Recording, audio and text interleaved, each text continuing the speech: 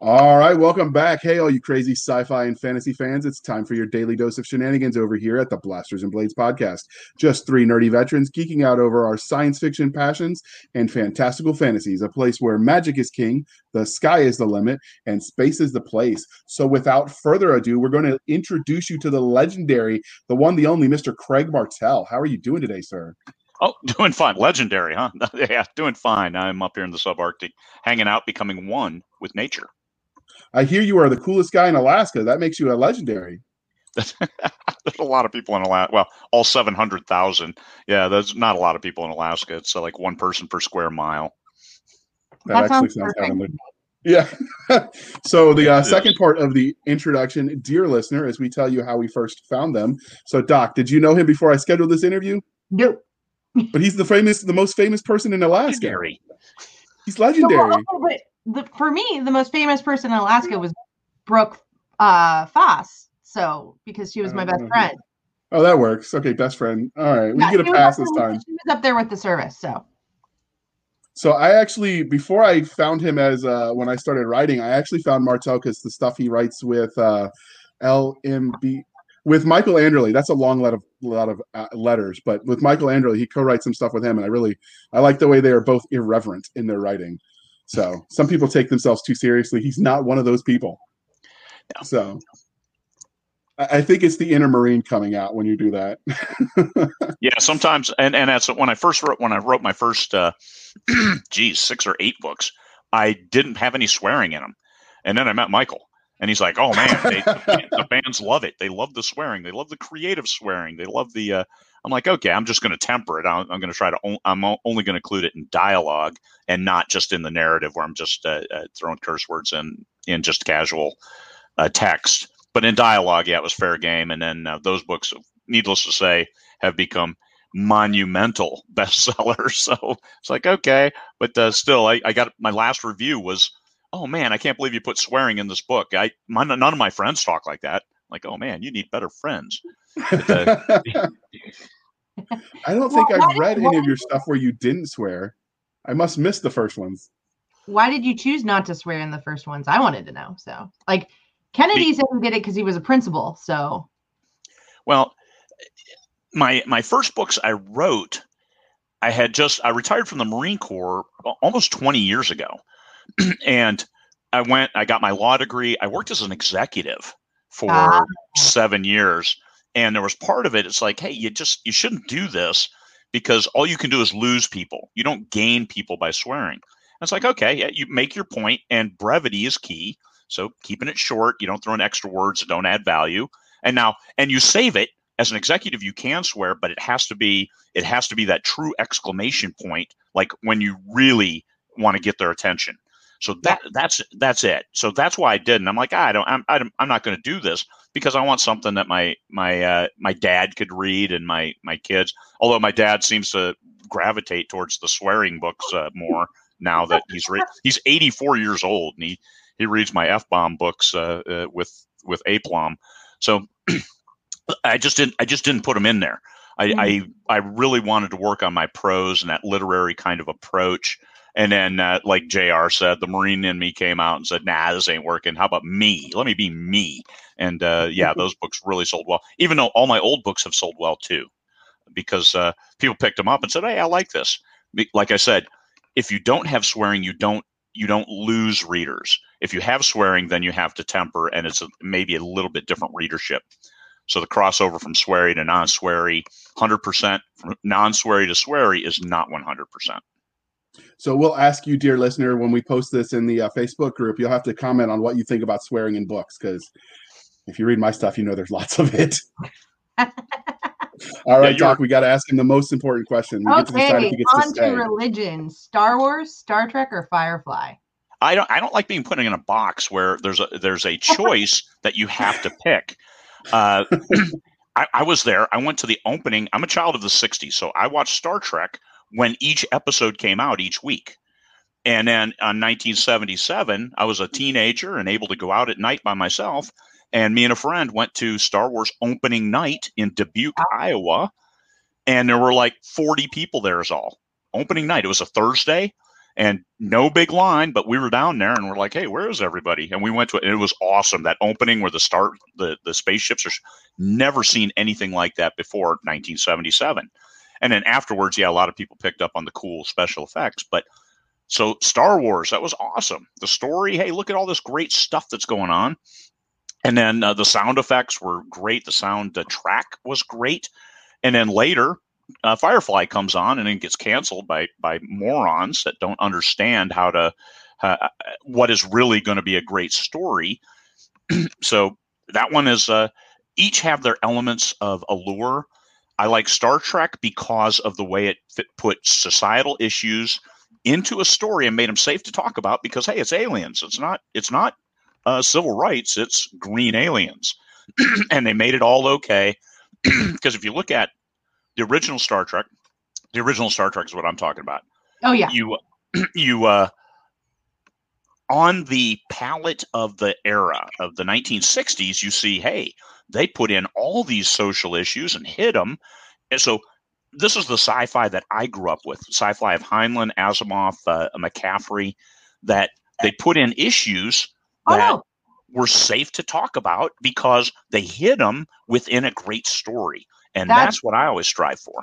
That's what I love about it as well. In fact, I tell a great story where I was working at Barnes & Noble, and I had this snotty lawyer come in and ask me, and I gave him a very similar answer, and he just stared at me because he goes, oh, because he thought he was just going to talk down to me because he's like, oh, well, what do you like to read? Sci-fi and fantasy. And he goes, oh, you'll do anything to escape the real world. And I went, then I ended it with, you know what? If the real world was as cool as my books and people worked as hard to make it decent, maybe. Yeah. So they each of them have a place in my development, and equally important. You're polytheistic. So those there. The one series I absolutely couldn't get into on your questions, because the next one is Game of Thrones, Lord of the Rings, or Potter. Yeah. The Potterverse. I could not get into Game of Thrones. I didn't read the books because I no longer like epic fantasy where it's a 500,000 word book. I mean, I read Lord of the Rings. First books I read were fantasy, just because that's all I had access to. I had my brother had his library, Robert E. Howard, J.R.R. Tolkien, and then I later got into Anne McCaffrey, which dragon riders, right? Dragons. It's science fiction. So and you figure that out by the second book and into the third book. It's like, oh yeah, this is sci-fi. But so my first ones, but then as soon as I started reading Heinlein and science fiction, it's like, I really like science fiction. I grew up in the Midwest, 1975, I believe, Metamorphosis Alpha came out, which is the first role-playing game, science fiction role-playing game. It followed after Dungeons & Dragons. And I bought that right away. I bought that, I believe, in 1976. And then it's like, this is great. This is the end all. And that kind of reminded me of what Firefly was. And it all worked from there. But Game of Thrones, I saw as soft porn because I watched the movies or watched the series all. By the third one, I'm like, I can't watch this. I'm not here to watch soft porn. And I didn't. I turned it off. I did not watch any more episodes after the third one. For me, the problem with even in the books for Game of Thrones is the fact that I like characters. I like characters that you get attached to. Yeah. And I understand sometimes those characters have to die. I bawled my eyes out for about 2 weeks after reading Moretta, Dragon Lady of Pern. Oh, yeah.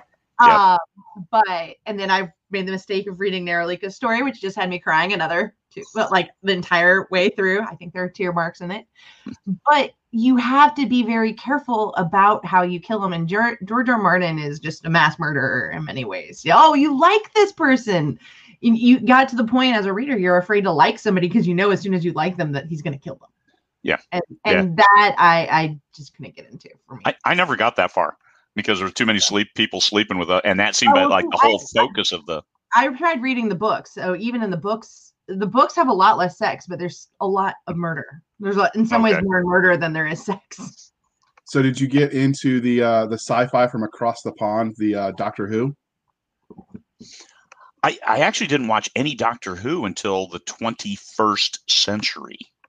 Oh wow, you missed. I know. Just it was availability. when you're trapped with just TV and AFARTS, you know that, the Armed Forces Radio and Television Service, they didn't play Doctor Who. So guess what? You didn't watch. And I spent 10 years of my career overseas. So overseas in non-English speaking countries. It's not like I was in the UK. I was in Germany. I was in Russia. I was in South Korea, Japan. TV is much more limited when you live in a country without, because I lived in a country with only one English speaking radio station, newspaper, and TV station. So it's much more limited. Yeah. I mean, you can get movies, but we had to buy them, and then somebody would buy them, and then we'd share them around, and it was the only way. Now with streaming, wherever you go, you can access, and you're not limited. So Doctor Who, that didn't come around until we had access to streaming TV and more channels, and that was the 21st century when we finally settled down. So after I retired. Sometimes that's nice. So which one kind of came first for you? Your love of science fiction or fantasy? I enjoyed fantasy because that was my first, and Lord of the Rings, of course, and The Hobbit are epic. Oh, yeah. But science fiction, because, like you said, it opens up so much more. And I watched it on Star Trek, the original series. That was the first science fiction I really watched, even though, yes, we watched reruns of Lost in Space. That was still kind of hokey. Even when you're 5 years old, it was hokey. So, not the new movie. The new movie is cool. The new movie is awesome, but I think that they really kind of embraced that hokiness. They realized they couldn't do it to that level, the level that they wanted, so they just went that way. You know? Did you like the Netflix show, the Lost in Space remake? You just said it was cool. Yeah. Yeah, there's a movie and the Netflix series, so there's two separate movies. I have not seen. I can't. Hey, 21st century, we can stream. And then Craig moves to Alaska where we can't stream because we live out off the grid. So I don't have fiber here, so I can't stream. I'm using this is through a phone, by the way. That's the only way we get the internet at our house, and we pay about $750 a month for our internet. Wow, that's a lot. Well, as soon as Starlink. God bless Elon Musk. As soon as Starlink comes online, our $750 a month bill goes down to $100. Oh, wow. That is a huge difference. They're like, oh, hey, you're going to have to buy $500 worth of equipment and $100 here activation fee, and then it'll only be $100 a month. I'm like, that's still cheaper than 1 month of my usual internet access because you have to pay by the gig. Yeah. Do you know when that's coming online for you guys? It was end of 2021, early 2022. So I've got maybe another year of $7,500 for. I'm rooting for you, dude. I so am. So me too, man. The love of speculative fiction. How did that transition into your love of writing in this world? My sister just sent me a notebook that she found in her trash. That I wrote when I was 13. I wrote a full book, but I'd lost it. She doesn't empty her trash often, does she? What's that? I'm kidding. I've joked. I'm like, she doesn't empty her trash very often. Now she may come after me. No, she has a lot of stuff. She doesn't throw a lot of stuff away, and she's cleaning out. Found this. And it's like, this is cool. So it's chapters 8 to 14. It's a notebook. It's oh hey, I can do it. I can show you. It's really crimped writing. Oh, wow. Tiny writing.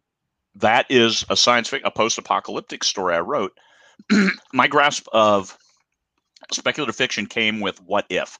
As I'm reading other stories, I'm like, I saw other tendrils. Hey, I'd like to know more about this. And the author didn't write them. And hey, as an author, it's like, no kidding. You can't write all the tendrils. But it's like, I wanted to know more about that. So let me write my own story, not fan fiction. I created new worlds. And hey, let me do my own thing here. And I just love that, the creative, imaginative world. And then, of course, I became an adult and went in the Marine Corps. And whatever I did, I gave it 100% of what I was doing. So I put writing aside until I retired for the second time, retired after doing my lawyer gig. And I'm like, I'm tired of being away from home. I'm tired of all this. And I now make more. I make more money now than I did as a lawyer. So it has worked out really, really well. And I get to sit at home, hang out, gain COVID weight, and now trying to lose COVID weight and tell stories and get outside. So have you read through that the chapters that you have? How does it hold up? Poorly.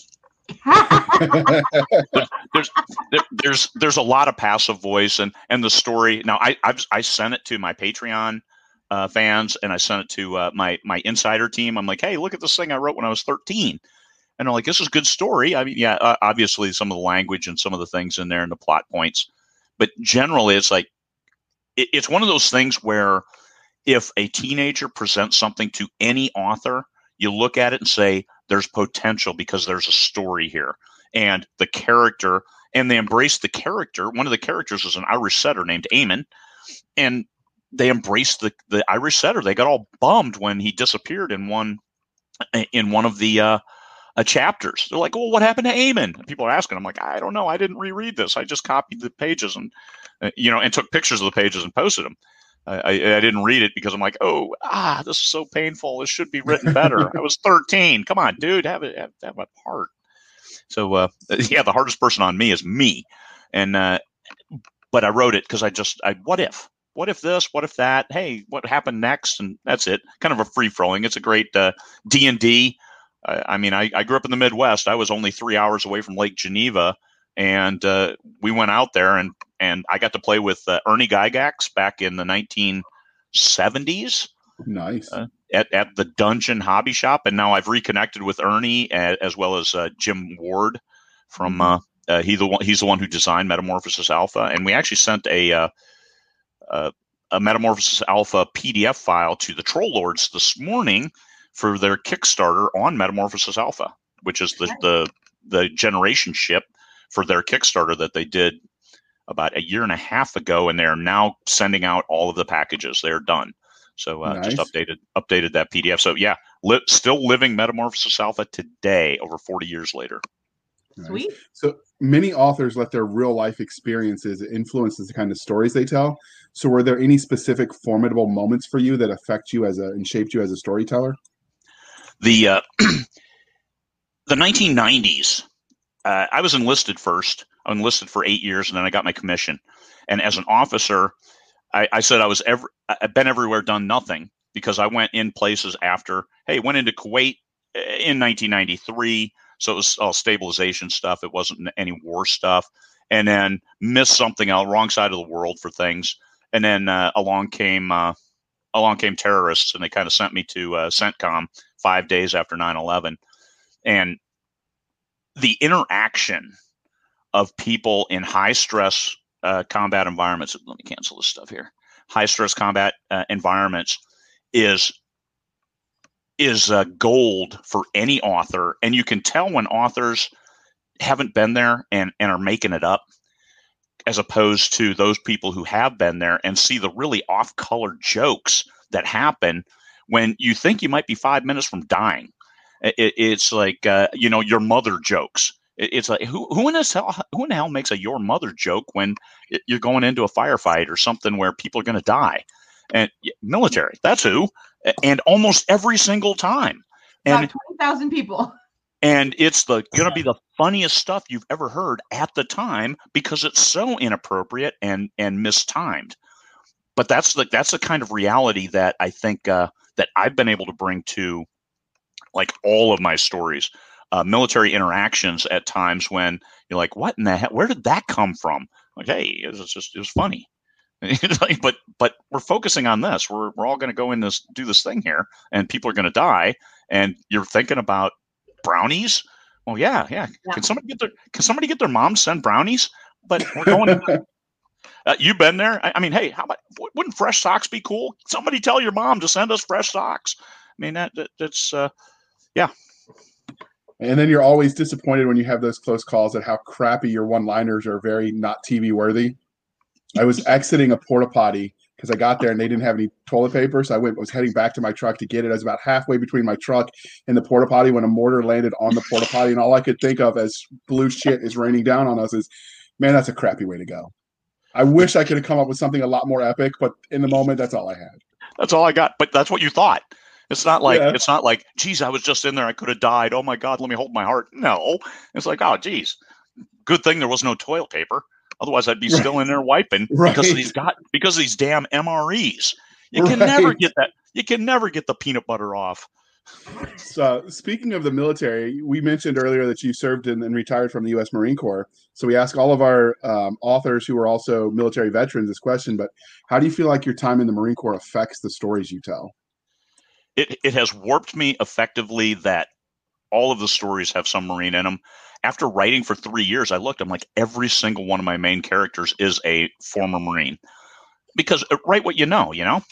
And that's, I thought, hey, let me embrace that, because I have so many Marine stories that I can add that level of realism that somebody who's just researching, because too many people put Marines in space and they're like, but this is future.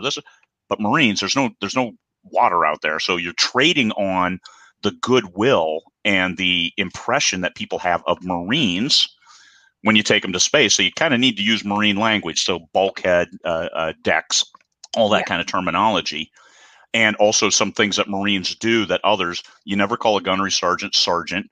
And you can see that right away when people try to write Marine Army, and I knew better.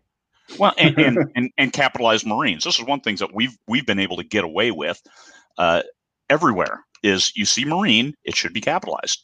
And this is so whenever I'm reading a book and I say Marine, and in the blurb they don't even have it capitalized, you're out of here. You don't embrace what the Marine Corps is all about, and you're going to make up your own idea of what the Marines are. I read a short story for an anthology, and the biggest thing that I told the person was change it to an Army soldier from a Marine. Well, I want it to be a Marine. You wrote an Army soldier, not a Marine. Yeah. You have to rework your entire character if you want to do it. The quickest fact is change the branch.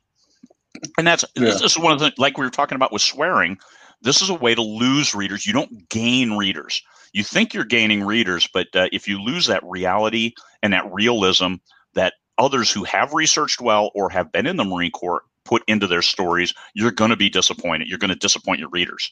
So you want to trade on that name, but you don't want to do the work. So no, that's what I don't like in science fiction, and anything. You got to do the research. So do you ever draw on people you knew from your time in the Marine Corps when you write? Not that they know of. Legal disclaimer. I am a lawyer. Okay. So you draw more on the archetypes then? Because some of the stories you've written, I'm like, I think I know that guy. No, I know that guy too. So everybody has those guys. And so that's one thing. I moved, I had 12 different assignments in the Marine Corps that were PCS orders, permanent change of station orders.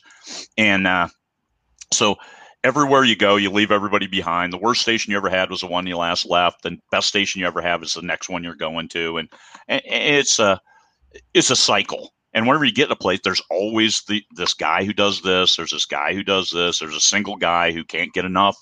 He's out in the bars every night looking for more. And hopefully he's still single. What's that? Hopefully he's still single. We had one of those. He just failed to remember he was married. Oh, and you have those guys too. That when they're away from their wives, they're doing they're free.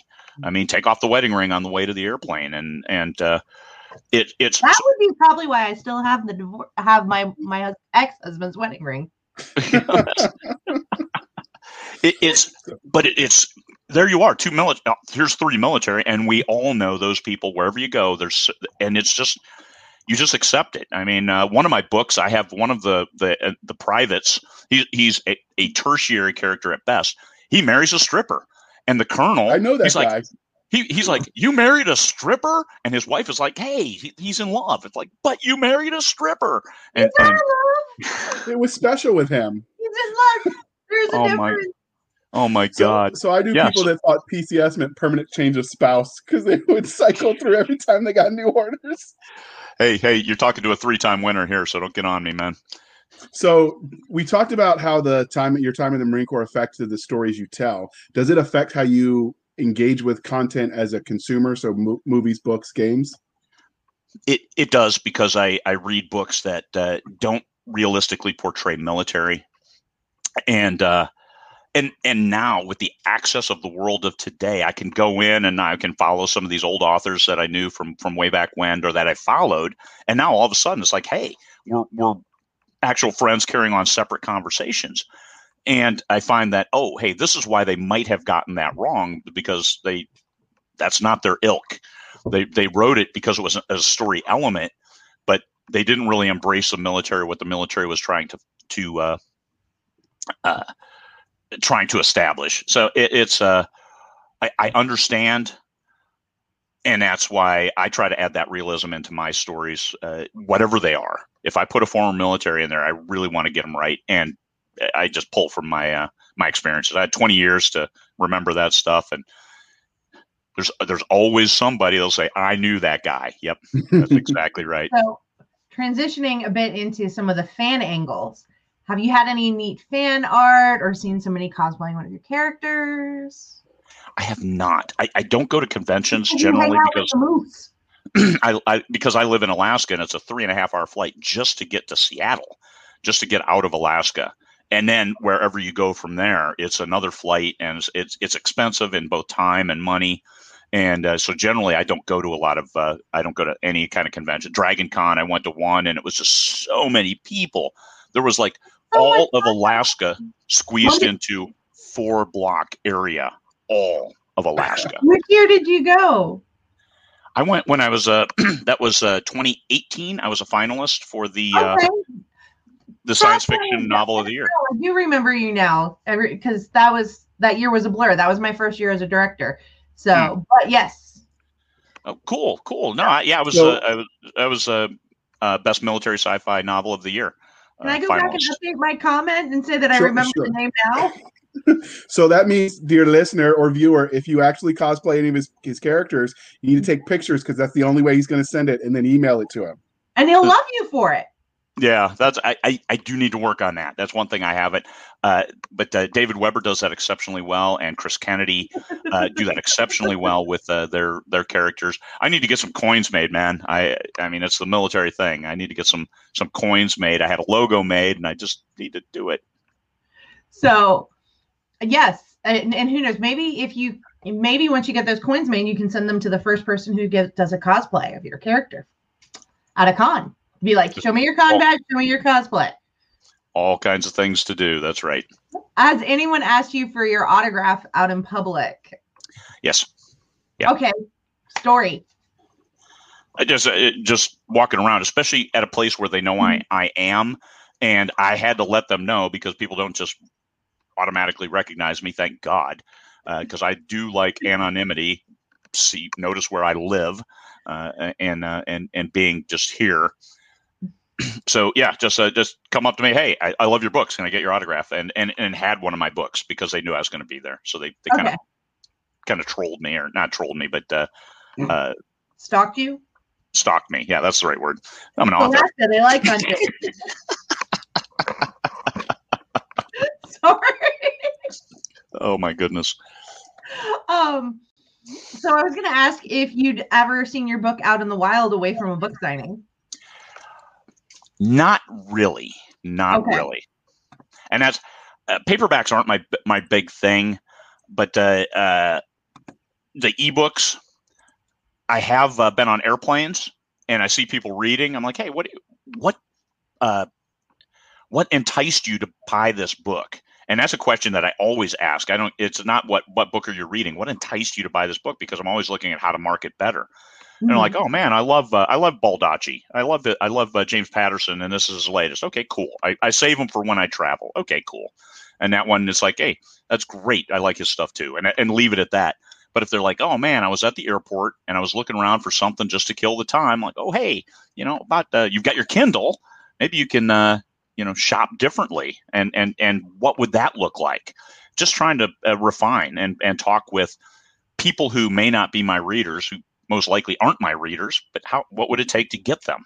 And so that's I'm always researching. That's definitely probably the mindset of anybody who wants to succeed.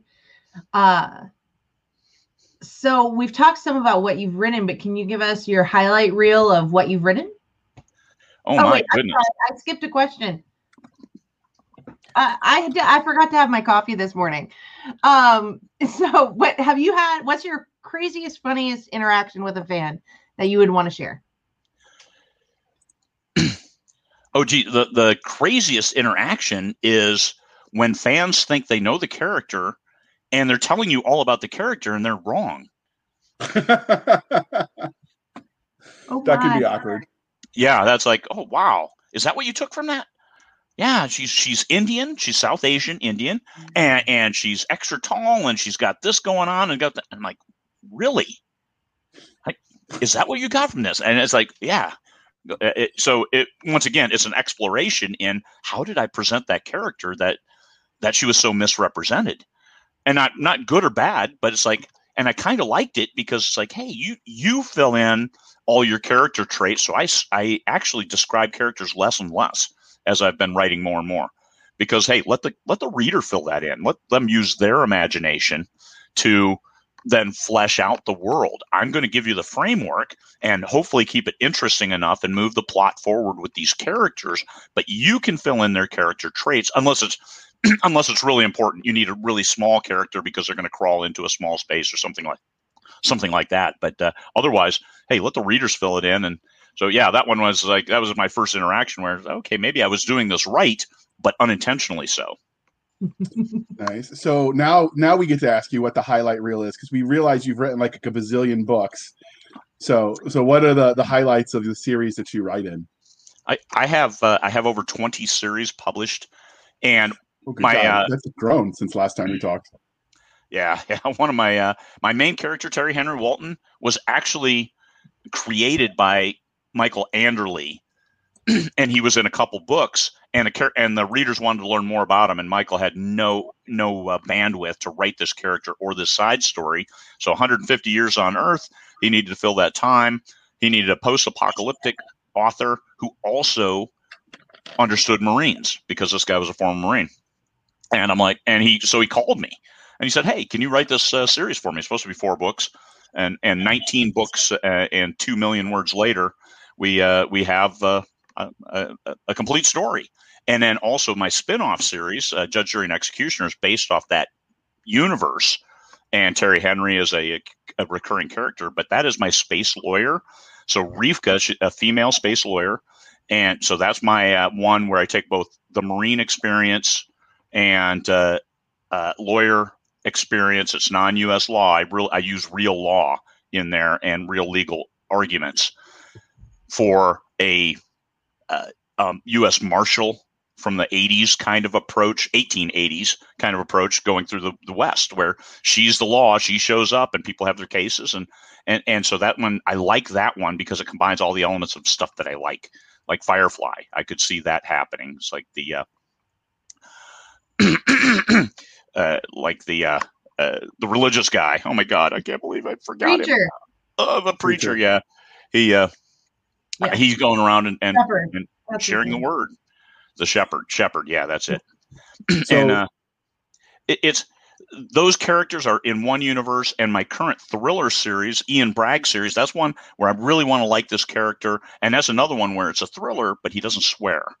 So he doesn't swear. He likes Rush. His girlfriend and becomes his wife during the series is a curvy girl, and those kinds of things that take it out of the mainstream thrillerdom, and it really resonating well with the fans, except those fans like Jack Reacher, who or Ian Fleming fans, where they expect James Bond to go, find the supermodel at each hotel, and they want him. No, this is Ian Bragg. He's faithful, and he's got his girlfriend, and she goes with him, and he doesn't swear, and he kills people. Interesting. So those all sound very fascinating, but today we want to talk about Scorpion's Fury.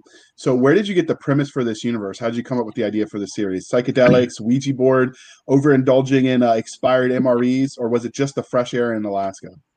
It was. Once again, I'm always researching, right? And mechs, military sci-fi with mechs were doing really well. And I'm like, I need one of these. I just had Super Dreadnought series, which is a ship that's massive and the most powerful in the universe. And that one was doing well. And people wanted more of that, hey, mechs engaged. So more ground combat, because I had done that a little bit with the Terry Henry Walton follow-up series, Bad Company, which is still him, but in space. And like, hey, let's create a whole new universe with mechs. I worked with Caleb Wachter, and he was the one who actually created the universe as we went. But his whole experience with military was gaming, online gaming and stuff. So I wrote those parts. I put that kind of element into the ground combat section. Space combat, hey, online gaming is as good as anything because nobody's done space combat for real. But down ground combat, let's do that. And so I worked on those parts, gave the that realistic interaction, the conversations between the characters during those high stress events. And then the series came out. We did. Caleb wasn't able to write the 8th book, so I wrote the 8th book all by myself. And that one came out. It came out a little bit different, but still it wrapped the series. It wrapped the characters. It gave them life, and I think it turned out pretty well. And it's been a good seller for me. So Lieutenant Ji Bao, a Chinese character. So there's a lot of Asian religious and historical elements within this, both Chinese and Japanese. Okay. And I should mention that this book was published not under Craig Martelle, but his pen name C.H. Gideon. His alter ego in Crime Fighter. He's wrestling all the bad moose in Alaska and keeping the county safe. But before we dig in, can we take a minute to just glory in that book cover? So how did you come up with this art? Because I want this on my wall. Yeah. The first covers we came up with is Ji Bao operates a Scorpion class, which is a 6-legged mech. That's about 60 meters long. It's a pretty substantial piece of gear. And we tried that on the cover. We tried different covers with that mech, but it just never resonated with the readership because it was so hard to make out on thumbnail. So I got with Ryan Schwartz and said, hey, man, I need mech covers. The Scorpion class isn't working. And he's like, mechs, I love mechs. And so we went with a couple different iterations. And this was the one that he came up with. And you see the whole series. If you look through them, you see they are awesome. We do have wallpaper without the lettering, without the typography on there. And that it is exceptional work. And because he had fun, you can see that in this image, the artist was having fun creating it. I actually like the lettering at the bottom with like that metallic sort of effect. That actually makes it even pop more, I think. I don't know that I'd take that off. I'd put it up as it is. It just looks cool. Yeah. It's good either way. I mean, it looks great. It looks like an audio album cover. And C.H. Gideon, we went with that pen name because more research, right?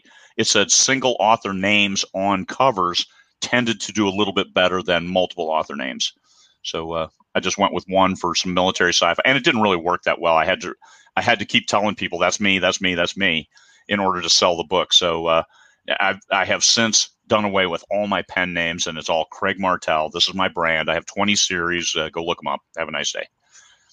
So speaking of branding and selling, what would your 30-second elevator pitch for this be? Mechs fighting aliens as well as humanity to do the right thing by humanity. Okay, shut up and take my money already. So what makes this series special? We start with convicts that they put on the front lines to fight kind of like the cannon fodder. But the convicts decided they really didn't want to die. And and they were fighting wholesale. They were fighting to survive and fighting for each other, which you saw it over there, JR. You're fighting for each other, which is what people really are. They're not thinking, hey, I'm doing this for all of America. No, you're on there. You're fighting to keep the guy next to you alive, or the girl next to you, or anybody when you're out there. And that's one thing that I wanted to portray in this series is that they were fighting for each other, which actually benefited humanity every time they won this battle that they weren't supposed to win. That made them stronger and more powerful as they move forward. So fighting for humanity was the big thing as cast-offs. These were people who had been criminals, and hey, we'll give you a stay if you go run a mech and fight the bad guys, fight the silicon-based life forms and the various others out there. Okay. So, which science fiction or even fantasy tropes do you think Scorpion's Fury hits best? I think it's right in there with like Mech Warrior, the video game series. Okay. Did you ever actually play the game, or were you just a fan of the aesthetic? No, I never did. That's what some fans told me. Hey, this is kind of like Mech Warrior. This is. I'm like, oh, cool, that's good. I'm glad. But Caleb did, so that's how it blended in. But from my perspective, I just thought it was good ground combat with pretty powerful mechanized vehicles. So obviously the Mill SF and the mech genre, what other subgenre do you think the story fits into? I think it fits into space opera because the interaction between the characters. Okay. The characters are moving the story forward. It's not exclusively about mechs and their ability to conduct combat.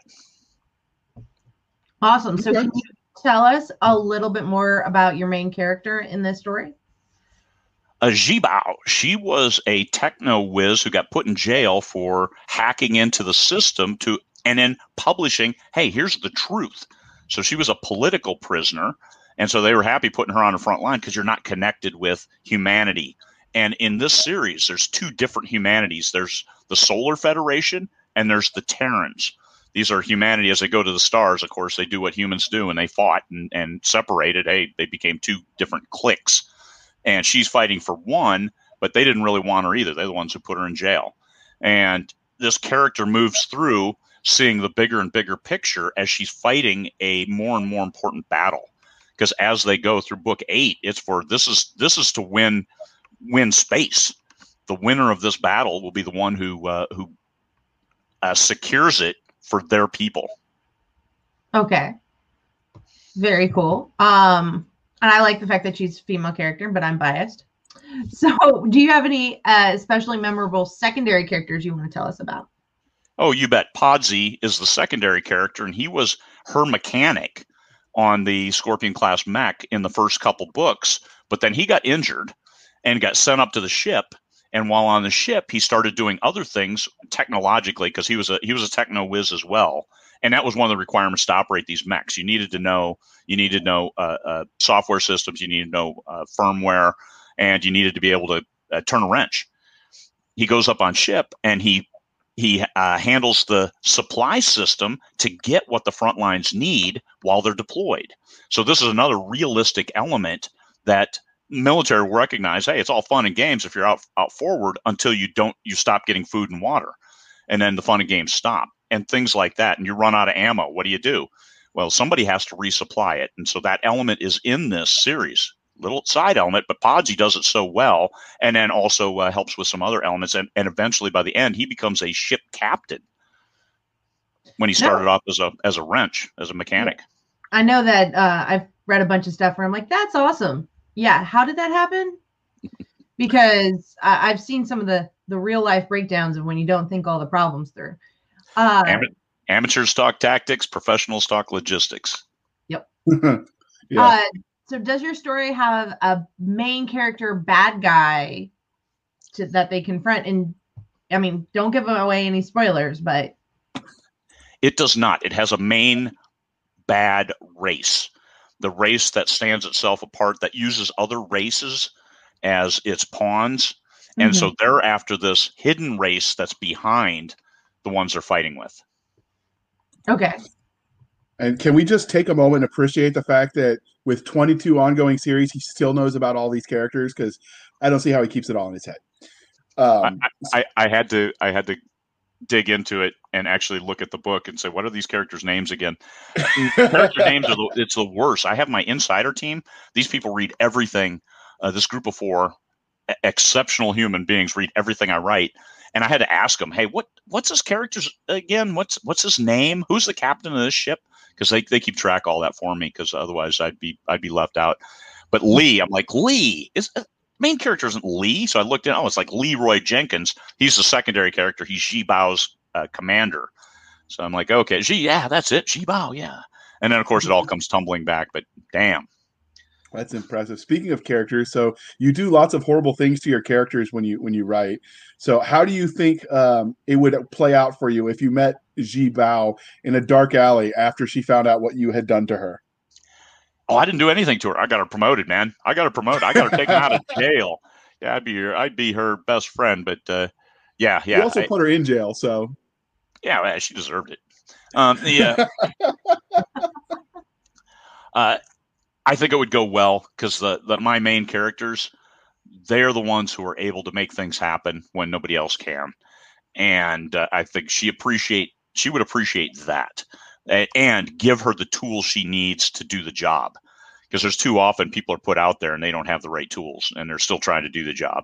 And she has what she needs: the spare parts, her mech. By the end, it's like Scorpion 4 because her mech keeps getting destroyed underneath her, and yeah. So she keeps getting a new mech and the one she likes. Uh, even though they have to go find them in museums and then resurrect them and then fly them out to her. So let's take a minute to see if we can get a sneak peek of how the sausage was made. So were there any cool scenes or ideas for this series that that didn't make the final cut, but that you kind of wish you had room for? Actually, no. Now all the combat sequences, all the plot points. There were some little bit longer political speeches and stuff like that I cut from 2.5 pages down to 2 paragraphs, just because it's like, hey, this is okay, but we're not under any kind of word count guidelines, so let's make it punchier and keep it straightforward, keep it to the action, enough background so people understand what's going on, but not so much that they get they think they're on CNN or something. I imagine that makes sense. You've gotten enough books under you that you don't waste words anymore. So finally, what can you tell us about the universe? In many series, the worlds where the story takes place are as much a character as the antagonist and protagonist. So what can we expect from this world? You mentioned the Terran Federation and the Soul Organization and the aliens, but what else is in this universe? I think that's the majority of the universe is about that, but also there are planets within the Terran Federation based on settlers who left the world trying to form their own. So there's a Chinese settlement, there's a Japanese settlement, there's I think an African settlement. And this is where I start to get lost, because there's a lot of these settlements based on the people and the homogeneity that they were seeking on these other planets. But then when the chips were down, they all came together. And then went forward to do the right thing by all humanity. So Terran Federation and the Solarians were at war through the first 4 books. So half the series is them at war. And then they find, hey, we've got a lot bigger enemy here, and they're playing us, and now we need to get and it is a spoiler, but it's a really important element that, hey, humanity, if you put 2 humans together, they're going to fight until they find a common shared goal. And that's what we tried to bring out with this series. So Scorpion's Fury is clearly part of a series. I know because it says so on Amazon. There are currently 8 books out in the series, but is their story done? Can we see more from these characters? I think their story is done. Some people have asked for other ones, but I'm not up. I don't have any room in my schedule to write the other books, and Caleb isn't able to continue. So I don't think so, because there's a great opportunity for a spin-off series off from book 8. But once again, it comes down to I can't write it, so it won't happen. Okay. So if you want more, you have to send him a lot of love letters for the series, and then maybe that interest will spark him to change his calendar. So it's up to you, dear reader. So, but talking about the universe, every successful science fiction universe really has consistent rules of science and technology. What sort of tech can we expect from your books? It's a lot of old world technology that works. It could almost be steampunk in the mechs and how they work. Some of them have fusion reactors, but some of them are all diesel generators running the mechs, and that's kind of cool. There's no faster than light, but there are gates. So all the space battles happen at like a realistic speed. It takes a long time for these battles to take place because of the distance traveled and the time it takes to turn around once you're going one way. And how do you fight when space and movement is a problem? But they do have gates, so wormholes, stable wormholes to move vast distances. But then once they get into an area, it's you're kind of slave to normal physics. So it could be a little bit hard sci-fi in that regard, because we do like the science. So that's what they should expect. So hold on? Did you, for weapons, did you go with the pew pew lasers, or did you stick with chemical propellants, or? Yeah, chemical propellant, chain guns, missiles. There are some lasers, but the main weapons are all projectile. Okay. JR likes projectiles. I do. Yeah, plasma weapons fired, which is just like a railgun type. So of all the tech in your books, what's your favorite? And would you abuse it? And how would you abuse it or use it on a daily basis? I tell you what, I like the railgun. I have put that in a number of different books because it's just an accelerated object. So you could put a pin, a needle, a BB, and just accelerate that thing to like 0.7 C and watch things explode. And you just do that for funsies every day? Scare the moose? Momentum to deliver. Yeah, that's right. It's like the super slingshot. Okay. So can you tell us a bit about your aliens? You've mentioned you've have them. How did you go about creating it? Was it whole cloth? Did you let the series design, biology? This is one that Caleb was 100% responsible for the aliens. He came up with them, and I'm like, hey, they're great. I made no changes to the aliens. So that one I actually have to defer, because how they came about through Caleb's imagination, and he did a great job with them, made them realistic, and gave them abilities that weren't like way out of bounds. Like, hey, they're all-knowing kind of characters. No, they had to learn just like everybody else in certain ways. So when you do create aliens, because you've gotten in 22 series, there's plenty of room to create some. Would you let nature sort of inspire you, or just go with the rule of cool? I like the rule of cool. And I also like humanoid because it's just easier to work with and visualize for me. I think in my new series, I'm going to have an octopus kind of because I was watching Ancient Aliens yesterday. and they said that octopi, octopuses are intelligent, and they may have, with one little tweak in the genetic development of humanity, octopuses could have been the supreme intelligence and creature on Earth, and not humanity. That would be interesting to read. Is that the one you're working on right now? It is. Okay. I'll have to check that out. Now, are you going to be publishing back under Craig Martelle? Because I missed this one, I'm sorry to say, because I didn't realize this was you, and it didn't because I follow you on Amazon, so I get the alerts. Yeah. Okay. Yeah, the newest one is under my name, but it's going to be published by Ethon Books. So that's Rhett Bruno and Steve Ballou. They'll be publishing this series, and I'm halfway done with the second book, and they'll publish all three as a trilogy probably later this fall. They're going to shop the audio first and see if we can get that done for simultaneous release. But look for them this fall, all three. Nice. Okay, so clearly the interview is winding down, but before we wrap this up, is there anything about Scorpion's Fury that we didn't ask, but you want to tell us before we move on? It's cool battles in fantastic environments. There's an ice planet. There's a liquid planet where they're fighting the mechs, and they realize, hey, we can take them underwater. And on the moon and Mars, they go to, so there's a little local action. All kinds of great stuff, mechs fighting in unique environments across the universe. So now I'm curious on if we did a knockdown drag out fight, whether your mechs could beat Scott Moon's mechs in his Shortyverse, because that's another mech series that I absolutely love. That would be interesting. Scott Moon is a co-writer of mine. We did Dark Landing together, and I have not read his mech series. I suck. That would be a fun crossover just to watch mech on mech. So one of the reasons, viewer, listener, that we brought Craig Martelle on when we did was because the first Metal Legion novel, Scorpion's Fury, is going to be in a story bundle. So are you familiar with how that works? Because I've never actually done. I bought a lot of them, but I've never actually looked behind the scenes. Oh, you bet. I've been in, dozen of them so far, and they are great. It's all now. Jason Chen, who runs Story Bundle, has developed a great list and great readership who expects to see a story bundle once or twice a month. And so he promotes to that list, and all the players promote to their lists, as well as some advertising.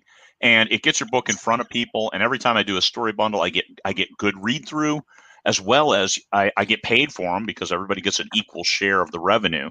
So it's an advertisement that also pays me. And at the cost of, I share it with my list, I punch it out to Facebook.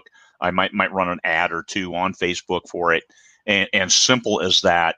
And it's like when I do anthologies as well. Hey, you write a short story, you get paid a little bit for it. And oh, by the way, you've got an extra reader magnet. And that's what this is. It's a series that has tapered off. We published it first about 3 years ago, I believe. And then now it's, hey, let's give it some new life, as well as find other readers to get into our backlist, because over 20 series. Any reader who reads one of my series might pick up one of the other ones, and that's money in the bank. And so what they basically, if you're not familiar with them, is it's a website that curates them by theme. So this one will go into military, sci-fi. They do fantasy. They do like self-help books. I've seen some for writing books, but it's definitely, if you like to read a lot and you don't have $100 billion sitting in the bank account, I think you can catch some good deals. You bet. I have bought more than my fair share, probably, of story bundles. Yeah, it's a pay what you want with a certain minimum fee. And they do all the genres. I was in a thriller one earlier this year, and that was a great opportunity to get my books in front of people, in front of thriller readers. This one, mill sci-fi. I have plenty of mill sci-fi series for other readers to pick up, and I'm aside some great personalities and great authors who are in this bundle, like J.R. Handley. Ooh. And so the link to this story bundle, when this goes live, will be in the show notes, so you can go check it out. There's, I think, at least 12 books that I know of that are going to be in there. So you're definitely saving money even if you pay the maximum. It's still cheaper than if you bought them all individually. Yeah, this book is $4.99, but as part of the bundle, you get it for less than $1 each. Yep. Yeah. So as we bring this to a close, can you tell listeners and viewers how they can find you? And obviously, it'll be in the show notes, dear listener. Yeah, CraigMartelle.com. All of my stuff is there. I've got a blog. I've got a bio. I've got a free book if you want to join my newsletter list. The Human Experiment, which is a good Star Trek style look at a societal issue. So hey, there it is, and it's not in your face, but it's a good story. A lot of people have gone picked it up, and it works. It worked because it's representative of my style in a lot of my books. But CraigMartelle.com, CraigMartelle.com. All right. And you can find us, dear listener, on our website at anchor.fm/blasters tech and tech blades. Anchor.fm/blasters tech and tech blades. We are working on getting a proper website that will integrate with Anchor FM and Spotify. What is that going on? What is that? She's laughing at me. She does it all the time. You can follow us on Twitter at twitter.com/SF_fantasy_show, Sierra Foxtrot _fantasy_show. You can email us at blastersandbladespodcast@gmail.com. We even check it sometimes. You can join us on Facebook and join all the wacky conversations at facebook.com/blasters and Blades podcast, or you can support the show on Anchor FM with a Patreon type subscription, or buymeacoffee.com/author J.R. Handley. Be sure to put it's for the podcast in the comments so I can deviate it or split it up. And now, Doc, you get to bring it home and try not to laugh at me too hard. What? Try not to yawn. Yawn. Oh my God. I know. I didn't get the coffee this morning. So thank you for spending your precious time for us. For the comic drawing, Nick Garber, J.R. Handley, who wants to eat pineapple pizza, and Pern is sci-fi. See, we have a guest who agrees with me. I'm Doc Seska. This was the Blasters and Blades podcast. We'll be on here next time, same place, same great time, where we indulge our love of nerd culture, pineapple on pizza, everything geeky, and things that go boom. Thank you, JR. Thank you, Siska, for chatting today. I appreciate it. It was great. It was fun. I have to take my digs